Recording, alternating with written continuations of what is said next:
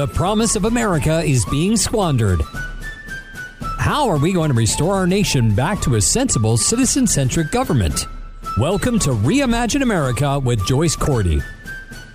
Joyce is a businesswoman, not a politician, and she's here to offer pragmatic, possible, and post-partisan solutions for the 21st century. Now, here's your host for Reimagine America, Joyce Cordy.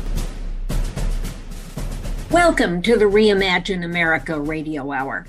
I'm a businesswoman, not a politician. I fix problems. I don't make them. And even more importantly, I try to avoid them in the first place. It's in that spirit we should all temper our celebration of the FDA emergency use approval of the Pfizer vaccine against COVID-19 last Friday. It's not an end. It's just the first step in the process of recovery. Just a teeny tiny baby step. Now we've got to distribute the first doses of that vaccine into the arms of Americans on the front lines of the battle against this disease. And yes, it's a mission the U.S. Army is best suited to accomplish. And as we saw just a couple of days ago, the first doses administered early Monday morning in New York City and then across the country. The Moderna vaccine developed between Moderna and the NIH, National Institutes of Health, well, that vaccine is waiting in the wings. The Independent Scientific Advisory Committee to the FDA met today to review the Moderna data and voted to recommend the emergency use authorization by the FDA, with one member of the panel abstaining. That means the Moderna vaccine should be shipped, and I'm saying should, be shipped out to hospitals and similar facilities all across the country before Christmas. A vaccine from concept to injection in the arm of regular patients beyond the trials in just 10 months? Well, you know what? That deserves a cheer. That's a testimony to American ingenuity and to our ability to rise to the occasion. But as we're absorbing the good news, we're hearing less about the bad news. And that light, nope, that is not the end of the tunnel. It is still, unfortunately, the speeding locomotive. The shortage in vaccine is not just the initial ramp up of both manufacturing and logistics. It is the classic failure of all planning processes that do not ask the question, what if? Planners assumed they'd have 6 vaccines available to use by the end of the year. We'd be swimming in vaccine.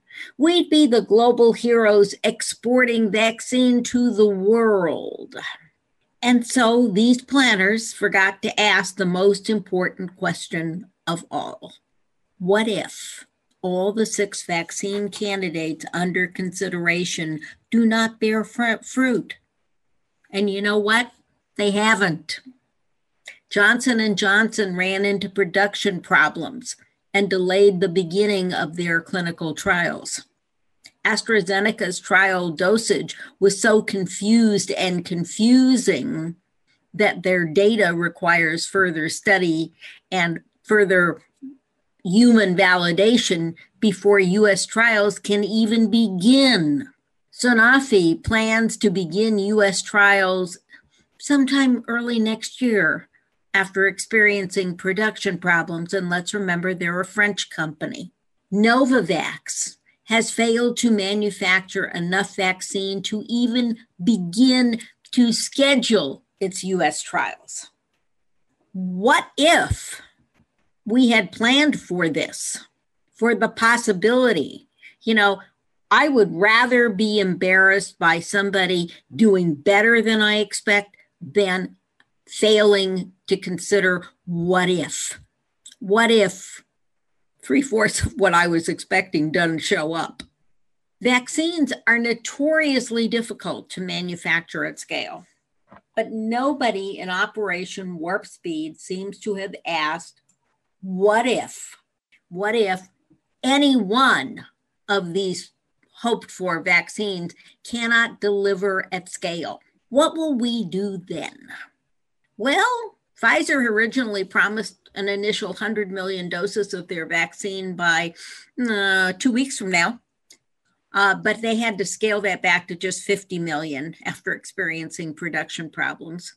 And just today, they issued a press release informing the public that Trump's Operation Warp Speed is not providing shipping instructions for the product they have manufactured and frozen and as it rolled off the assembly line. So they don't know where to send this week's production.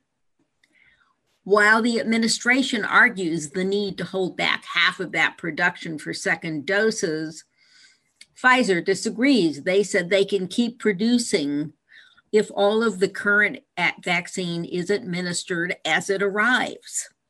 Begging the question, what does the Trump administration plan to do with the accumulating inventory? Is this a repeat of Jared's misguided, politically motivated redistribution of available PPE in March and April when he announced that it wasn't the state's PPE, it was the government's, it was the federal government's PPE, and the state should go do their own thing. You remember that? So if we are seeing inventory accumulating and rumors about whether we're going to inoculate all or some of Congress, et cetera, you better start wondering if these delays in shipping instructions are based on who is responsible for the barcode tracking of the temperature of the shipment at every point in the shipping process, or is this an effort to accumulate some inventory for political purposes? God help us if it's the latter. Let's assume that Moderna gets its emergency use approval before Christmas. They've promised 50 million doses early in 2021 and hope to be able to double that production by the end of Q2. So sometime around July, we might get another 50 million doses. So that's a total of 100 million doses, which is enough to vaccinate 50 million people in the United States. That's about 1/6 of the US population at best. And that could happen by March. But what comes next, you ask? Well, let's say we get another 50 million doses from Pfizer. You know, that's enough to vaccinate about 25 million more out of a population that the new census estimates to be roughly 332 million Americans. So if we get that 50 million doses from Pfizer, some point early next year, well, we'd have enough vaccine to maybe vaccinate a quarter of the population. Well, 25% of the population is not enough vaccination to stop the deadly spread of COVID-19. You need at least 70% penetration. It turns out that months ago, Pfizer offered the Trump administration an option to purchase another 100 million doses for delivery in the first few months of 2021. But the Trump administration, assuming if the road to heaven were paved with assumptions, they assumed they'd have 6 vaccines and pricing leverage, and they could, pit one company against another, blah, blah, blah. So they said no to Pfizer's offer. And Pfizer, having this huge investment, remember, Pfizer got no government money. They were not involved in Operation Warp Speed. They developed the product entirely on their own resources. So they've got inventory and they need to make back their expenses. So what did they do when the U.S. said no? repeatedly said, no, nope, nope, nope, we wouldn't option another 100 million doses. Well, Pfizer sold that inventory to Europe. And despite Trump's executive order last week forbidding U.S. pharma to ship vaccine out of the United States without permission of the government, the EU has announced that they will plan to hold Pfizer to their agreement. And Pfizer does half of its manufacturing in Belgium. So the EU can easily hold Pfizer to that agreement. So that would make it unlikely that the United States would receive more doses of the Pfizer vaccine until the second half of 2021, probably closer to the fall of 2021. And you know what? Moderna at 50 million doses is already operating at the scale of their productive capacity. So you net it all out, net, and the Biden administration will come to office with their COVID-19 vaccine rollout plan and economic recovery plan about 450 million doses short of the vaccination campaign goals. A transition official warned on MSNBC on Thursday that it is likely that the general public, quote unquote, little air quotes around general public, will not be able to get a vaccination until the late summer or early fall of 2021. That's almost 10 months from now. But all is not lost. You know what?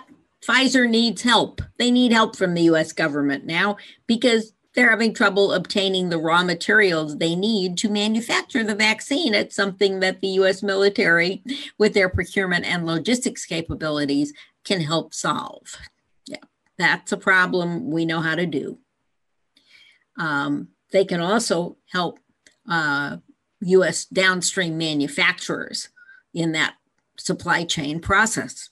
And then there is Merck Pharmaceuticals. Haven't heard much about this to date, but Pfizer has suggested that they could cooperate with Merck. Merck has extensive experience in vaccine production. If Merck can be persuaded, they would be able to step up and fill some of the gap to get more vaccine into the marketplace faster, to get more of us vaccinated on the original timetable of March or April. So given an adequate supply of raw materials, see above, and vials are incredibly important and apparently quite difficult to manufacture. The question becomes, what else could the U.S. government do to help Moderna scale up their productive capacity as well? Just making the assumption that we know what we know and we don't know what will happen with these other 6 vaccine candidates. I'm not particularly encouraged by the AstraZeneca effort. So that would be one that I would put pretty low on the totem pole. So except for Johnson & Johnson, I don't see any more vaccine approvals coming into even emergency authorization use until sometime in Q2 of next year. So that makes answering all of the questions I've just laid out really in answering them in January of 2021, it makes it really important that we answer all of those questions with an emphatic yes in January 2021. So if the Biden administration uses the Defense Production Act as it was intended to be used as an aid, not a cudgel, then they would be able to provide funding for capital equipment acquisition to more rapidly expand the productive capacity at each pharmaceutical company with an approved vaccine. And our friends at Merck. They could work with private industry to protect and expand the supply chain of raw materials and supplies, something that we've talked about often on this podcast, the need to protect and nurture a domestic pharma supply chain to free us from dependence on foreign manufacturers as a matter of national security. So we've talked about that. So using the Defense Production Act in this capacity to get over the hump on COVID vaccine is a part of fulfilling that national security need to protect those supply chains domestically. And it also would provide assurance to the pharmaceutical companies that the US government will buy all the vaccine they make for at least the first couple years of that vaccine's life. And it appears that the vaccine may in fact be something like the flu shot, where you have to get a booster every year, every 2 years. We don't know yet because we haven't had enough experience.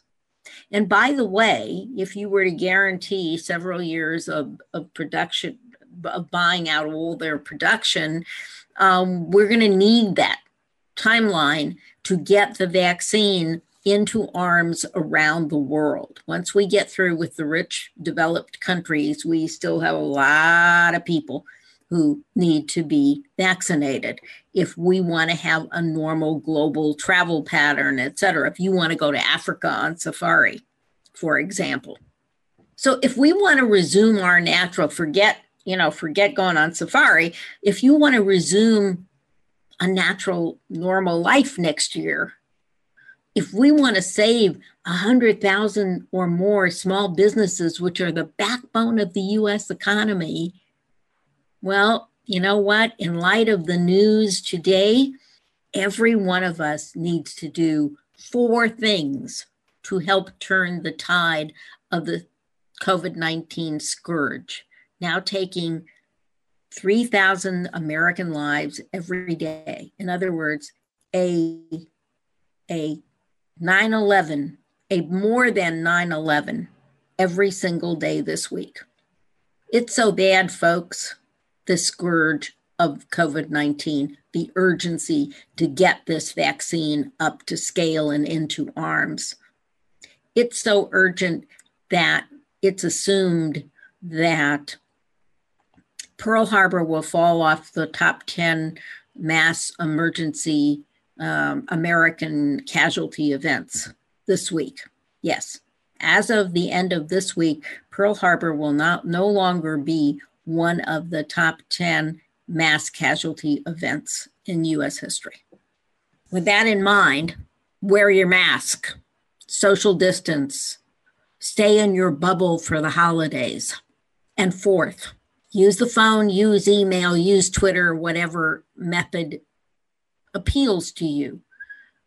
But make sure your congressional representatives, both in the House and the Senate, understand your demand that they act swiftly to provide the Biden administration the funding needed to implement the Defense Production Act to get 500 million doses of vaccine out the door by the end of the second quarter of next year. Out the door of the factory and into the arms of Americans. This is not a political issue. It is not a we versus they issue. It is a societal demand. It is a societal requirement. It is the moment at which we must answer the question, are we our brother's keeper? Or is that just Sunday sermon malarkey? We are facing both a public health issue and an economic crisis. I don't want to have to wait another year. A dinner out. Maybe a little vacation.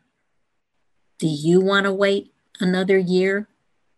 Do you want to wait another year to hug your children and your grandchildren? Because I know I don't. And it's up to our government to make sure that we don't have to spend another year locked up in fear.